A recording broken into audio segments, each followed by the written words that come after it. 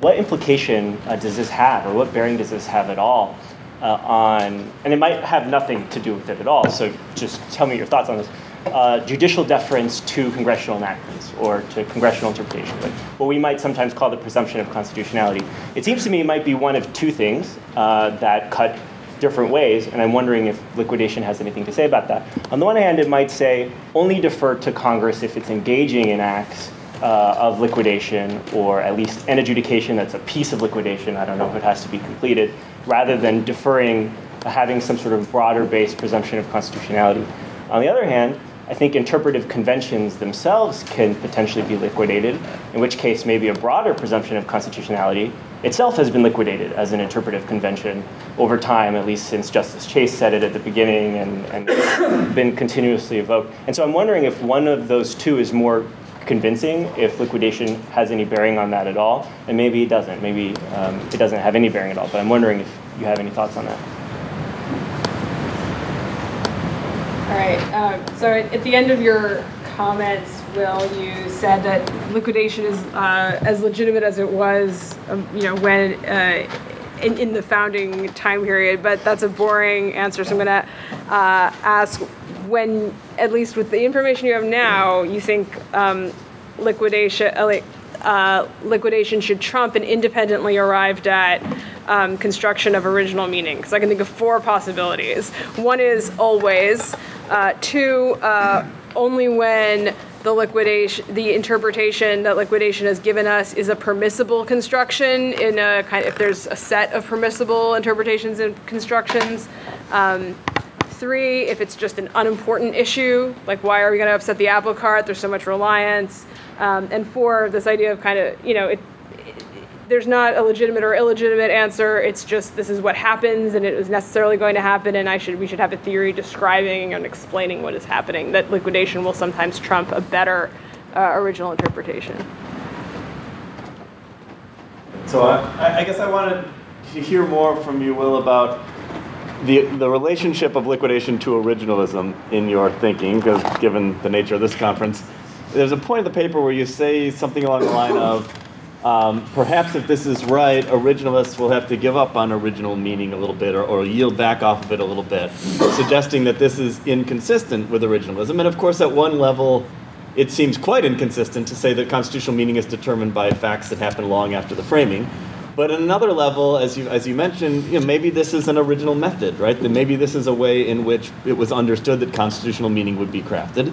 And then, if Madison is right that liquidation only comes into play in circumstances in which there is indeterminacy as to constitutional meaning, then we're talking the construction zone, right? And maybe this is just simply one permissible method of constitutional construction. And then maybe it goes sort of to Christina's question, is this a trumping construction? If in fact there has been a liquidation, are people free to engage in Randy's construction or anyone else's construction, or are they now bound by this as an original method that fills that in? What exactly is the relationship here between what you're talking about and your or general theories of originals? Okay, so I don't know, but I'll guess. So I think, assuming it's right, as I suspect it is, that this liquidation method is sufficiently widespread that it is one of the original methods, or was part of the original law of interpretation, if you prefer. Assuming that's right, I think that gives me a chance at these kind of questions. So I don't think it was understood to be just a kind of practical, this is the way things are, and so we've got to accustom ourselves to reality theory. But that might be an artifact of my reading Madison. So if you read Marshall, sometimes he sounds more in that practical theory of interpretation, and I'm not positive about that. And I don't think it's limited to unimportant things either. I do think it would have to be limited to permissible constructions or permissible interpretations of the Constitution. All that's kind of built into the definition of liquidation itself. The requirement of a constitutional indeterminacy is partly requiring that it not be something that's clearly wrong. Now, this kind of relates to then Tom's question, which I think is, what is the relationship of this theory of construction to all the other theories of construction? A problem that comes up in interpretation generally, right? So do you apply the rule of lenity before you apply Chevron, or do you apply Chevron before the rule of lenity? And how do you stack all the different rules of interpretation?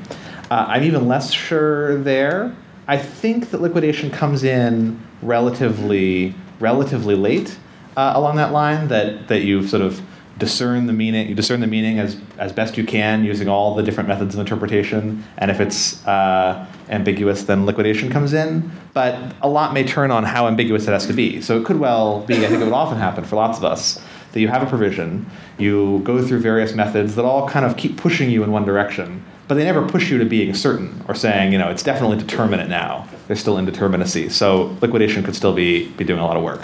But I'm even less sure about the answer there. Ilan, I don't think, and I have to learn more about this too, I don't think I would say that the sort of canon of judicial deference to Congress is liquidated now.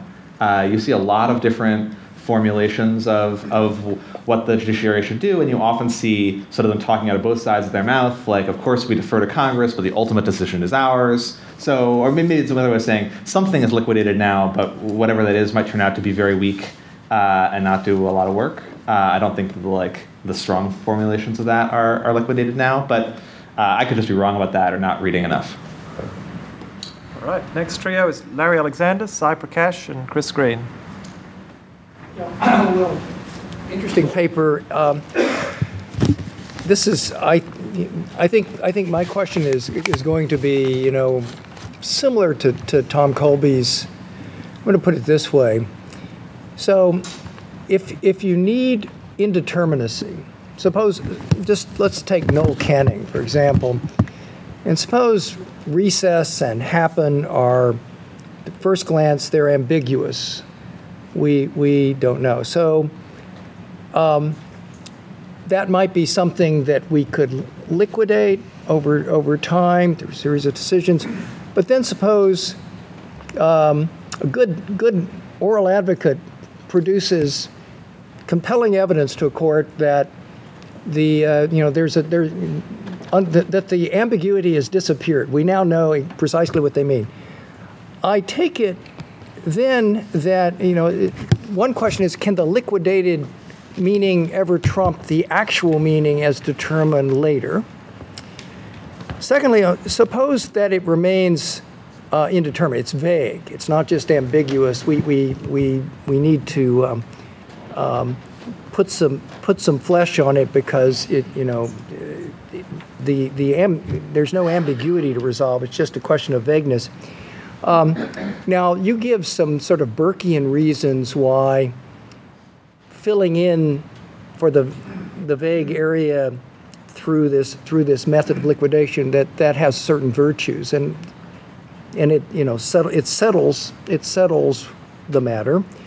But what if then Congress or the president comes down with a decision that upsets the liquidated settlement? Can a court say that that's unconstitutional? Is the settlement of the same dignity as the Constitution? Because by hypothesis, the Constitution is vague, needed filling in. Does the sort of Burkean virtue of filling it in via the sort of settlement trump a current view that this is perhaps a better this is a better way of filling in the vagueness?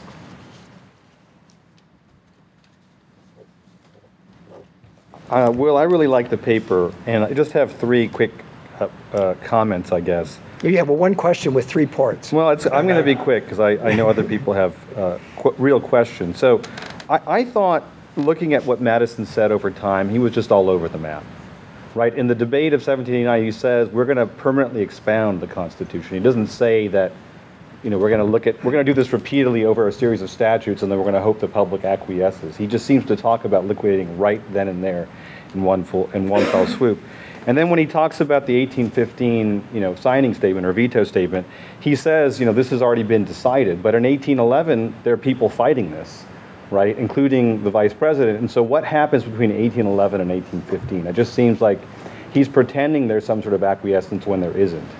Right, and so I don't think he really believes that either. And when people say that people have acquiesced without any formal decision, it's just a fiction that you're going to say that so you can justify whatever you're going to do.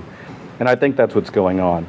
And then the third point, I understand your point to be that if we debate something 5 times in Congress and we passed a bill that reflects a particular constitutional construction, then the 6th time, if no one says anything about the constitutionality of the similar bill, we've acquiesced, and then Madison's sort of magical liquidation has occurred. But if we do it once, and we have a debate, and then no one else debates it again, that's not enough for there to be liquidation, right? Because there's got to be a public disagreement each time. And I guess I find that hard to believe, right, that you're going to have 5 different debates on a constitutional issue, because I think people are probably going to acquiesce sooner, right? So is it 2 debates that you need where people are pressing it, or 3? Because the more you require, the less likely you are to have the conditions satisfied that Madison's talking about. It seems to me there's definitely a difference between the Federalist 37 Madison and the later stuff. And I mean, one thing that's striking to me is reading, so I was just looking through the founders.gov Madison stuff. One of the first things in it is Madison's notes on logic from Princeton. So he's taking these notes on Isaac Watts's logic book. You go back and read Watts on his philosophy of language, circa 1724. It is almost exactly like Federalist 37, and it's all these different ways that that language can be equivocal. And if you look at the whole context of Federalist 37, it's just all this, we don't know. I mean, people are complaining, this Constitution, we can't tell what it means. But Madison said, well, there's all kinds of stuff we can't tell what it means. Give us a break. I mean, it really seems just epistemic. And then when he doesn't say settle in 37, in Federalist 37, the settlement stuff comes later. So, I mean, one way to think of liquidate is just clarify. So all of McGinnis's stuff on clarification is really what liquidation is. Then you have this other thing, settlement. And I mean, one way to think of it is the way Marshall puts it at the very beginning of McCulloch, where he says, there's a huge reliance on interest here. It would have to be awfully clearly unconstitutional for us to undo that. So one way to think of it is, well, when you've got a settled practice, you get these bigger and bigger and bigger reliance interests. In order to overturn an apple cart of that size, you need a super clearly it's got to be super clearly wrong. If you think it's merely probably wrong, that's not enough. A number of the things that Madison said sound a little bit like that, so I'm just curious to the extent to which we can harmonize all these different Madison things with that picture. I mean, that's what Justice Stevens says. I mean, Stevens, the originalist, the day he retires, he said, if the original meaning of the Privileges or Immunities Clause were clear enough, we should overturn Slaughterhouse. It's just that it's not clear enough to overturn 137 years of precedent. So to the extent that's the view of Madison, that would be quite a tradition for that view. Okay, thank you on all counts. I will say, in 1789, in a letter to Samuel Johnston, he does say that precedents and expositions can settle the meaning too. So settle appears early, not just late. But I will be reading Watts on Logic when I get home. And I'm really... What's that? It's a Logic, L-O-G-I-C-K. Okay, Logic with a K. And I guess, again, I see that my assumption, and maybe it is an overly heroic assumption of consistency, I need to think more about it and either defend it more or give up on it. Madison has answers to the 1811 problem. So he has answers to what about the fact that people were debating it in 1811, and he says it's true they were debating it, but the debate was mostly on policy grounds, not on constitutional grounds. Now he might be wrong. I take the point, he might be wrong and maybe even acting in bad faith. That is, he might really want to find a way to say this is liquidated and be overly stretching the precedents in order to get that answer. I think that's the tribute that vice pays to virtue. That's a sign that is the kind of thing that liquidation requires, even if Madison was overly eager to find it. But I take that point too. Larry, so a liquidation trumps the actual meaning of the Constitution, but it doesn't trump the clear meaning of the Constitution. So that is, it can trump what you have decided the Constitution really means after thinking about it. But it depends on how clear it is that you're right about it. So that's how Madison can give a long speech about why the bank is unconstitutional. That's a very good argument, I think probably correct. And then also recognize that the question was sufficiently ambiguous that he could be overruled on that one because the question was sufficiently ambiguous. And I think the structure, although this goes to some of Bernie's questions, and I might be wrong about this too, I think the structure is that a liquidation is not of the same dignity as the written Constitution. It's of a lesser dignity, which is why it has this ambiguity requirement and some of these other requirements. But it's kind of in the same vein, and that's what explains why, yes, a court can sometimes say that the Congress or the President has violated the liquidated meaning of the Constitution. That liquidation could sometimes be the basis for striking something down. So now we're on to Larry Solom, Ryan Williams, and Guy Burnett. Thank you for the paper, Will. It's a great paper. I've got more questions than I can possibly, and comments than I can possibly get out. But let me just focus on one thing, starting with Federalist 37, and then the discussion in the paper on pages 8 and 9 about indeterminacy. So, beginning with just a minor terminological point that I think you really want to say underdeterminacy and not indeterminacy. So then I think that you want to be very careful in the way you characterize Madison's discussion in terms of the modern vagueness ambiguity distinction.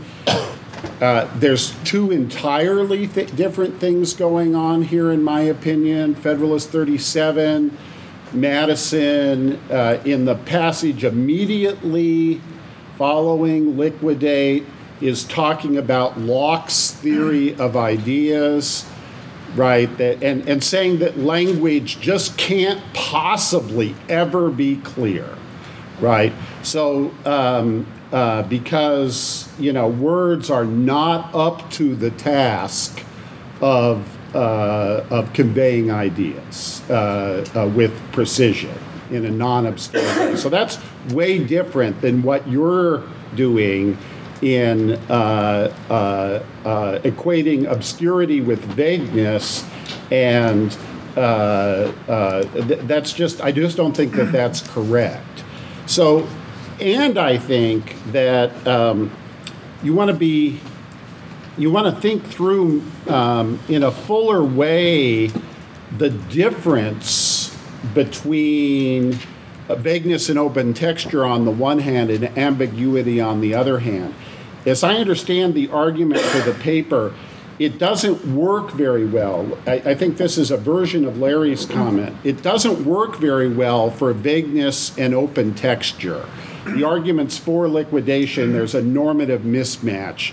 We could talk about that later. But in ambiguity, you run into this other set of problems, which you just discussed with respect to clarity, right? The language either is contextually disambiguatable. And by the way, it's not just a word that's ambiguous. When Bernie was saying the meaning of the whole clause, that is ambiguity in the technical sense, right? Or it's irreducibly ambiguous. So and those are two very different phenomena. If the language is subject to contextual disambiguation and we get it wrong, that's very different normatively than the language is irreducibly ambiguous, for example, because of intentional ambiguity. And it has to be resolved. Those are normatively two different situations. And I think the paper would do well.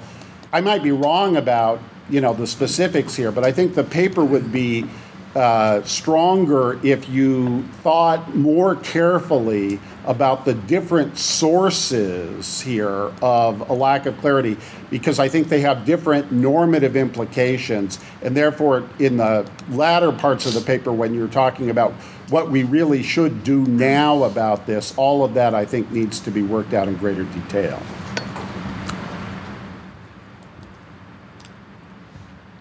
Well, I second all the comments about it being a great paper. I do have more comments I'm going to be able to share. I want to focus on kind of two important distinctions between judicial precedent and non-judicial precedent as a general rule, and just see how this relates to your theory. One is a judicial decision usually comes accompanied with an explanation, so we know why they made the decision, which we can generalize to a rule. We don't usually have that sometimes have with the executive. We'll almost never have it with Congress. We'll have statements by individual legislators, possibly committees, but not a statement of Congress as a whole. So I guess how does that, and the second feature is that a judicial decision, all the court is deciding is this lawful? Is this consistent with law? With an executive or legislative decision, you always have a bundle decision. Do we have the authority, and is it a good idea? So I think this comes up most problematically for me in the case where Congress doesn't act, because in that case, you don't really have a clear evidence of was it a constitutional decision or was it a policy decision, and no way to answer that question. So the only evidence we're going to have of Congress's constitutional judgment is cases where they do act, where they say we do have this authority. And I wonder what kind of sort of hydraulic pressure that exerts on the shape of constitutional doctrine if we allow this liquidation theory to carry some weight.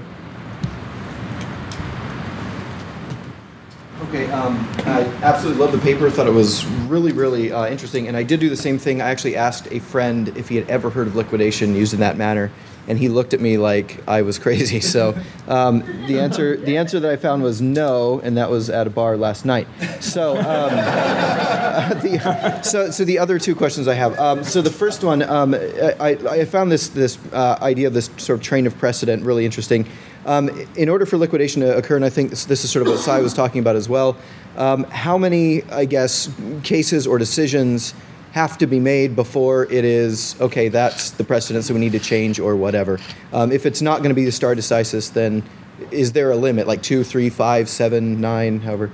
And then the other thing that I thought was interesting about this, and this is just a thought I had perhaps, is how much, if we go back to this in this liquidation matter, it seems that Madison, this would make sense with Madison because this really checks the judiciary, right? This really makes a restrained judiciary in the sense because they can't just get in and change something. So if you have a 5-4 court split, it doesn't matter anymore because you have to wait, 20 years, 30 years, 40 years of precedent, then you can change. So I think this is an interesting way to sort of see a Madisonian separation of powers and checks and balances here because it does check the judiciary in a sense. So anyway.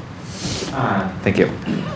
So I take the point about it being hard to find about sort of Congress not acting versus acting, although I don't think it's impossible to find liquidation through inaction. I take it that's at least some of what's going on in debates about the spending power, where Congress considers doing something using a freestanding spending power, and then after debate decides not to, or after debate decides to amend the statute in some way that is consistent with Madison's theory.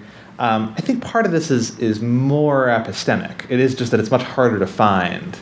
And that, I think, is a real problem, although I'm not sure whether it may just be a practical problem, and there may be a couple ways to respond to it. So in a sense, maybe we take a lesson from John Marshall. So once the federal judiciary realized how important having an explanation that reflected the views of the court was going to be in liquidating constitutional meaning, they got their act together and wrote explanations in a different way so that they would have more force. And so it might be if liquidation became more of what we did, Congress would similarly get its act together and accompany important constitutional interpretations with an opinion of Congress or something like that. People do occasionally propose this. This comes up in the other versions of this literature where people point out that the executive branch has OLC, has all this ability to produce all this paper about constitutional law, and Congress has not used the Office of Legal Counsel in the Senate and various things to do that. Now, obviously, Congress has so many people, there are reasons to think that might be harder for it to do, but there might be some ways it could at least try if it cared. If it doesn't try, that might mean we just have to look harder and maybe apply a little bit more of a generous view to trying to find Congress's deliberations, but I think it's a problem, but maybe more a retail problem. Larry, points all well taken. We should talk more. I'm half tempted to go the opposite direction and try to step back from all the modern ways of thinking about all these different things because they're so far removed from how Madison talked about them. But that may not be the right thing to do, and obviously modern linguistic theory can still apply to old language, just as modern chemistry can apply to old explosions. A line I've seen going around lately. So maybe I'm not justified in doing that, but I take the point that my attempt to match equivocal and obscure to vague and ambiguous may have been too quick by more than half. All right, that's everyone. So next is Mike Rappaport, John McGuinness, and me. Okay, so you talk about this as a possibility of being an original method, and I think that's great to say that. Is that term trademarked? Well, no, I'm turning down the trademark, even though I'm right now saying I don't actually think of this as an original method. So I think of, and I was trying to think about sort of why and whether that sort of would help in thinking about it. So I tend to think about sort of interpretive rules as being about meaning. So that's an original method, whereas precedent, for example, I think of as a common law rule, because it's not about the meaning of the document. Now, at first I try to say, well, maybe part of the reason why I don't think about this as an original method is because it gives content over time past the enactment. But I don't think that's quite right, because if we had dynamic rules of interpretation at the time, 1789, I would think those were original methods, even though they gave power to judges to say what the Constitution was over time. So I don't think that can be it. And I think what's going on, perhaps, is that this is about correct or not correcting a mistake, right? So to the extent that liquidation is about saying, oh well, like Madison, like your sense of Madison with the bank, that was a mistake in the beginning to do that, but now it's been liquidated. To the extent it has that kind of character to it, then it might not be an original method in my way of thinking about it. Whereas to the extent that an early interpretation is reflective of the original meaning, that part of it might be an original method. So it would sort of fit in. So part of liquidation might be an original method in my sense, and part of it might not be. I don't know. I sort of throw that out there for your thinking about it. I suppose another way to sort of get at this, and just sort of really quickly, is in terms of the law of interpretation view, is a liquidation an adoption rule, or is it an application rule? Which will give you different answers to whether it can change or not. John McGuinness. So my question is about the bindingness of liquidation. I certainly understand how it could be binding if we understand it as an original method or a part of the law of interpretation. As precedent, it's not so obvious to me. Maybe because it's common law, we look to someone like John Harrison, who writes about precedent. This is all about evidence, and our views could change over time about this. That's his argument, at least, that precedent can change. And so in that sense, even if Madison is well attested, that doesn't have, it's interesting information for us, but is not binding on us today, even if that was generally thought. Now, but maybe this is evidence about really the way they thought about precedent that's inconsistent with just that evidentiary view, because it was just about the internal operations of courts and their evidence. It really isn't just that, because it takes into account other branches. So one interesting idea, I think, in the paper is not only to look at liquidation through the prism of precedent, but to look at precedent through the prism of liquidation. Right, so I'd like to suggest that liquidation as a thesis for Madison might well have been a device he was trying to gin up to deal with the pessimism he had that enumeration of power by subject could actually ever apportion power between the nation and the state. So that what he wanted was for congressional practice actually to produce the congressional omnipotence that he'd really wanted all along, right? You go back to the thing he pushed with Pinckney at the early stage to expand the negative to apply to all law, all state law, and to be clear about this, a pre-approval power. That is to say, if Congress couldn't agree, no state laws. right? Extraordinary power he wanted to give to the Congress. And by the way, that's an elite Congress, right? No state representation in the Senate in that Congress. This is an elite Congress that's going to stop all state law that they don't like. And there's a letter of October 24 that he writes to Jefferson, so this is during the ratification debates, in which he expresses his ongoing skepticism that this is possible, any kind of apportionment. At the same time, he's writing 39 saying, of course, the Supreme Court will be the impartial arbiter. He's telling that to try to get the thing through. He's saying to Jefferson, I don't believe it. So this kind of thing is, I think, maybe a device of that kind to try to get Congress back on track. So if Madison's goal in liquidation was to help Congress have the greater powers that he'd once tried to give it, he was pretty bad at it. Because many of his uses of liquidation when he's in Congress are counter to broad power. Now, sometimes he loses those fights, and there are even arguments he loses those fights in part because of some skepticism some representatives have of him in particular. So maybe he's playing a really long con in some way. Like, he knew if he gave a speech against the bank, it would go through for sure. The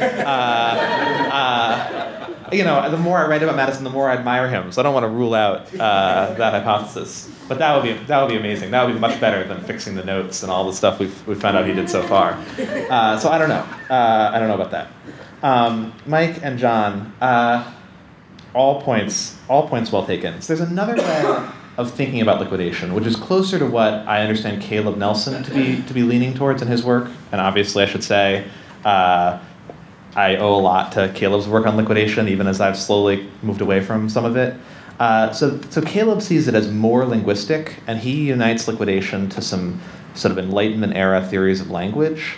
And Samuel Johnson and the dictionaryists and people who had this faith, I guess this was the early editions of Samuel Johnson's dictionary, that the reason to have a dictionary was because if you eventually wrote all the words and their definitions down, all ambiguity in the language would go away. It's just a matter of getting a good enough dictionary that includes all the words. And then eventually they give up on that project about the 5th or 6th edition. They recognize that won't happen.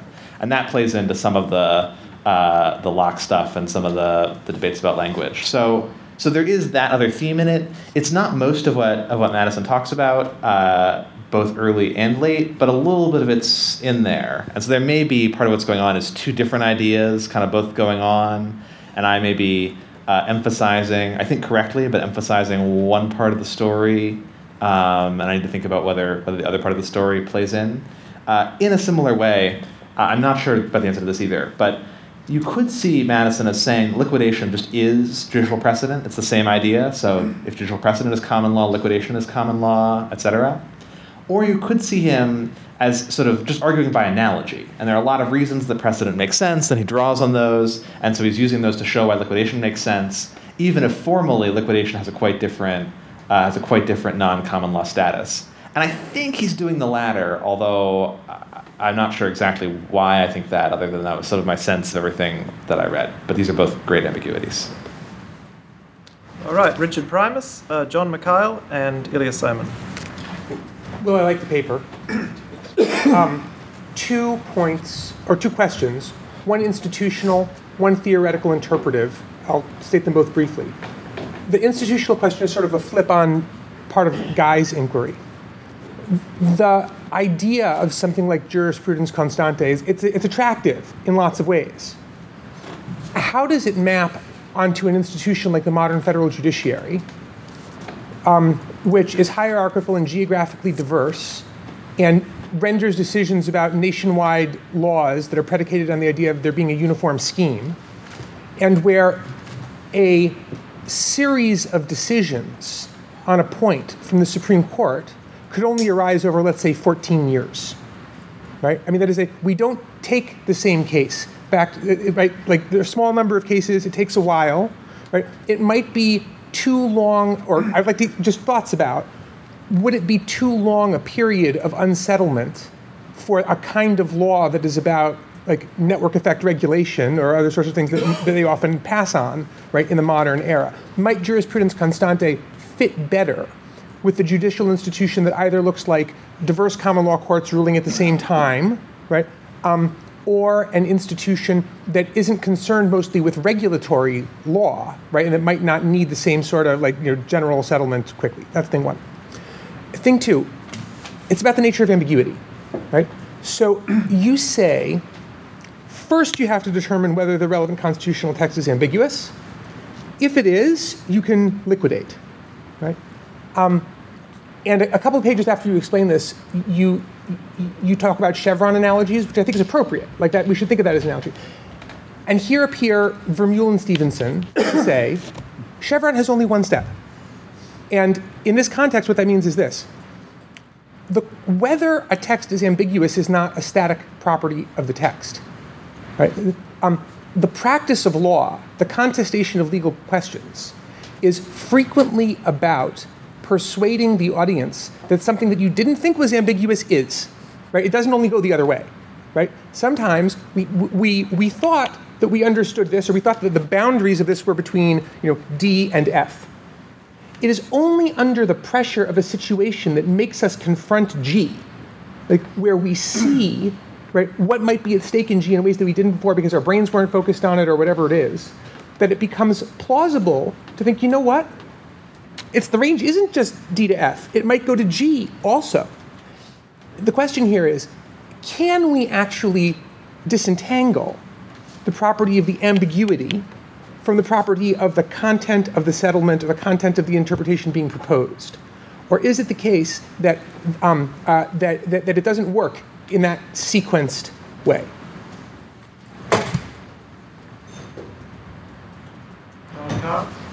So I actually have almost the exact opposite intuition from Lawrence about the significance of Federalist 37. And since he raised that point, I think I'll go on this question or this comment. I actually think, Will, you're right that what Madison originally was doing with liquidation, the idea, you have to kind of understand 37 in its context. It's the first essay of the second volume. It's the first essay that Madison writes after all of the heavily Federalist states have ratified and when the much more anti-Federalist states are now about to look at the Constitution. And Madison was unhappy about the text in very fundamental ways. And he knew that there were clauses of the Constitution that were going to be a really tough sell in Virginia.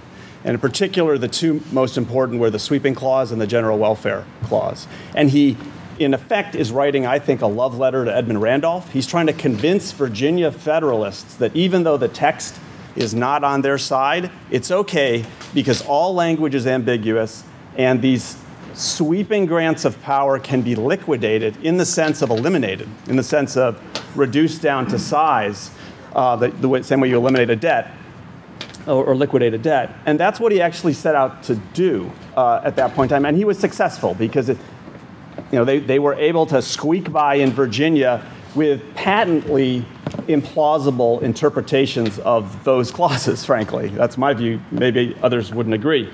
But then what you are uncovering for us is he then is committed to a certain kind of jurisprudential view about ambiguity in the Constitution and the way that practice can, in fact, settle a meaning even when the more plausible reading maybe points the other way. And I think what you've pointed out and given us is a kind of a very interesting longitudinal study, as it were, of Madison's ideas over time about this practice.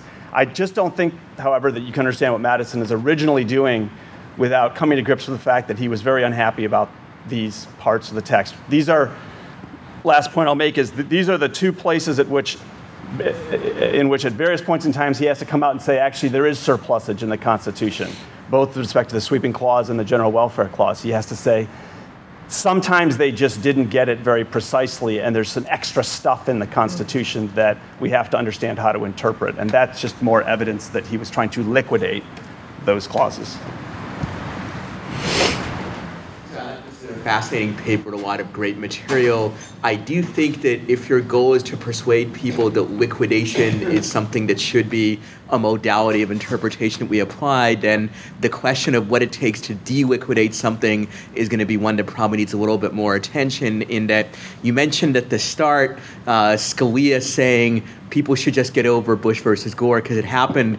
Obviously, he didn't feel that way about Roe versus Wade, right? He never got over that one, not even 40 years after it occurred. Why? Because he thought it was bad enough that it should be overruled, even if it had been on the books for a long time. And similarly, one reason why precedent, at least for many people, is an acceptable modality is because if it's bad enough, there's a body that has the authority to overrule it, the Supreme Court. Here, it seems like if we're not to be trapped into sort of liquidations that are truly awful because some awful political movement came into power at a particular point in time and considered the issue 5 times or however many times it takes to consider it, there has to be a mechanism of de-liquidation. Otherwise, I think this modality is deeply problematic. It might be problematic for other reasons, but this is a particularly dangerous one. And I actually find the stuff that you quoted from Madison about Jackson and the bank as being very troubling in that regard. And I'm no particular fan of Jackson. He was an awful person in many ways. I can see why Madison didn't like him. Nonetheless, if a massive political movement sweeps the country and removes the bank, not just on policy grounds, but because they had constitutional objections as well, which if you look at the veto message, they clearly did. It seems to me that if that doesn't count as de-liquidation, then you wonder what would count as it. And it seems like there has to be a theory of de-liquidation, and that theory may not be that easy to come up with, given that it's hard to find a single focal point decision maker. Maybe would it be that Congress 5 times considers the issue again and passes 5 bank repeal bills or whatever? Would it be that a public opinion poll showed that a large enough percentage of the population thinks that whatever it is unconstitutional? I can think of other things, but I'm not saying these are the specific mechanisms of de-liquidation, but there's going to be some mechanism of de-liquidation. Otherwise, the theory has many of the same problems as sort of an absolute theory of precedent, which says that it's wrong to overrule Plessy versus Ferguson or whatever, or Dred Scott once it gets on the books. So I hope you'll all come. So one interesting thing I sometimes sit there and think about is sort of how much longer would it have taken for Madison maybe to think the bank had been deliquidated. So there are rumors that the Taney Court was kind of ready to overturn McCulloch versus Maryland if they got the right, basically if Congress had reauthorized the bank, but then they'd gotten a chance to strike it down, and various other cases that could have presented the similar issue on the side. And I sort of wonder, how far along would that process have to go to count? I assume there's some point at which it would count as a deliquidation, and it was just that Jackson alone wasn't enough. But I take all the point. In a way, liquidation's plausibility may be weirdly free-riding on the fact that not everybody believes in liquidation and that different people have different thresholds of ambiguity. So precisely because there are enough sort of hardcore constitutional fundamentalists out there on given questions, they have the ability to reopen a question that the Madisonians would feel like shouldn't be reopened. So there could be a sort of strange dependence on the cranks and the oddballs, which would be an odd feature for the whole thing to have, although not out of the question. There is, in 2 places, Madison makes a reference to liquidation, also in addition to the ambiguity requirement, that maybe in extraordinary circumstances they're not binding. And I sort of wondered, what's that? It doesn't come up very often, and so I just sort of wonder, is that a random caveat, or is that supposed to be assuaging Ilya's concerns? I take all of John's points on Federalist 37. This is another argument, I guess, for bringing the chronology and the question of sort of Madison's consistency into it in some place, even if I'm ultimately going to try to construct sort of one liquidated theory of liquidation. So on Richard's questions, I'm not so sure it's weird to have a jurisprudence constant theory even in our federal system. It's not like all of the Supreme Court justices are Byron White, who think that every time there's a circuit split on a question of federal law, the court has to resolve them. And there are a huge number of constitutional law questions on which there have been circuit splits for long periods of time, and the court just ignores them. And then eventually it feels like it should solve them, and it solves them. So I guess the effect of this might just be to say that if the court had the sense that some question was going to need solving, it would have more incentive to take at least one case sooner rather than later so that it could start working towards a solution, and also might even encourage them to take one, because they know that they get multiple cuts at the question rather than have to think, okay, we're only going to be able to resolve this hard sentencing question once, are we ready for it? So in a way, I'm not sure that the uniformity of federal law is quite as uniform as as the court likes to pretend it is, because it just ignores the stuff that it doesn't like. The nature of ambiguity, stuff I need to think more about, as we've already talked about. In a sort of a dark moment, as I was nearing the end of the paper, I started to talk myself into something like what you were describing, which also has some resonance with the Siegel and Bradley piece on sort of constructed constraint in the constitutional text, that ambiguity is constructed by practice and practice is constructed by ambiguity, and in the end it's all kind of a circle of that doesn't really have that much structure. And so that maybe this was all just kind of a weird set of pirouettes. I think that's not right still, but there have been times when I started to even talk myself into that, and then to think that I could even come up with a Madisonian defense of all of that. So maybe that'll come up in constitutional deliquidation, but I'm hoping I'll find the light before then. All right, one last trio, David Upham, Randy Barnett, and Mitch Berman. As I mentioned to you privately, I really very much like the paper, and it was really elegantly written, and I mean this with all due envy. It's really, I wish I could write that well. With respect to the sequence, it might be appropriate when discussing the first Congress, and especially Madison's statement, to there introduce the issue which you introduced at the end, which is that the original liquidation may be more evidence of originalism. And I was waiting for that at the time. At the end, it came in. You may want to note when you discussed the Lincoln test that he was making it with reference to McCulloch, because Douglas was a McCulloch bad, but Dred Scott is a thus saith the court guy. And Lincoln said in response, no, Dred Scott bad. And by the way, why don't you acquiesce in McCulloch? Because it will just tie the points together more in your paper. I just want to emphasize in 37, I think Madison suggests a far greater textual failure than you suggest, because he says all laws have to, and the use of the word obscure and equivocal, I won't get into details, but that suggests there's just something really wrong with language. Not that there's some fringe marginal things, but I'll maybe discuss that privately. Yeah, we need to wrap this up, actually. Okay, We've only got done. like 3 or 4 more minutes, and then the shuttle will be here. I'm done. Will's paper sucked. Thank you. In the spirit of the University of Chicago, I just want to make you feel more welcome here. It was great. It's a great paper. I want to push a little bit about the res judicata point, which you kind of raise in your paper. Why isn't liquidation, if there is such a thing, more like res judicata than like we think of as precedent, and which I view, for example, Madison as congressman says, look, the bank isn't necessary, therefore it's unconstitutional, among other things. Then I'm going fast. Then as president, he justifies his signing the bank bill by saying, well, it can be kind of presumptuous of me. Over time, we've had this bank. It's kind of proved to be worthwhile. And he refers to it as the almost necessity of it. So who am I to say otherwise? And then Jackson comes along and says, hey, look, McCulloch says it's up to us. It's up to the legislature to decide necessity. The president, by virtue of the veto power, is a legislative power. I say it's unnecessary. Therefore, I say it's unconstitutional. But it's all about the bank. It's about the bank is in, the bank is out. The bank is in, the bank is out. It's not about this wonderful McCulloch versus Maryland principle of constitutional law about the broad meaning of necessary and proper. That wasn't liquidated. And in fact, Madison objects to McCulloch on the grounds that it's this super big opinion by Marshall. He says, I wish we had seriatim opinions so we could hear what all the other justices have to say about this. So in a way, my secondary question is, where do seriatim opinions fit in? Because until Marshall, we only have seriatim opinions, and therefore all we have is bank in, bank out, and 6 justices tell us why they think it's in or out, but we don't have a precedent of the court. So why isn't it just res judicata? Banks are in. Social Security, res judicata, we're not going to go back and deal with it again, but we're not going to use the principle that is used to uphold Social Security to uphold some new spending bill. I was struck by the changes in stare decisis, which I thought was really interesting. You and I had a conversation last year at this very conference where we were talking about our different takes on the positive turn,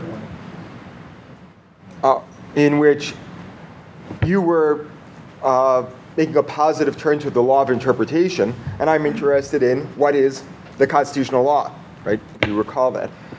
So I'd like you to play on my field for a moment and think about this change in the stare decisis model, if we're thinking not in terms of what judges should do, law of interpretation, what the law is, one might think it is presently the case that what the court has just said is the law.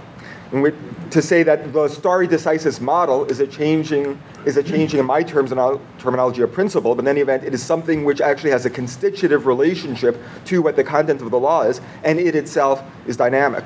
And related to that, when you talk about liquidation being sufficiently widespread, I wonder really how Hartian you are, and whether your view is in saying this was the law, you really mean it satisfies whatever test Hart has with respect to the convergence of the official behaviors in order to validate it, or whether your understanding of what the conditions are that make something the law of liquidation or what have you, are softer, more dynamic, less crisp, and less demanding than the Hartian model would suggest.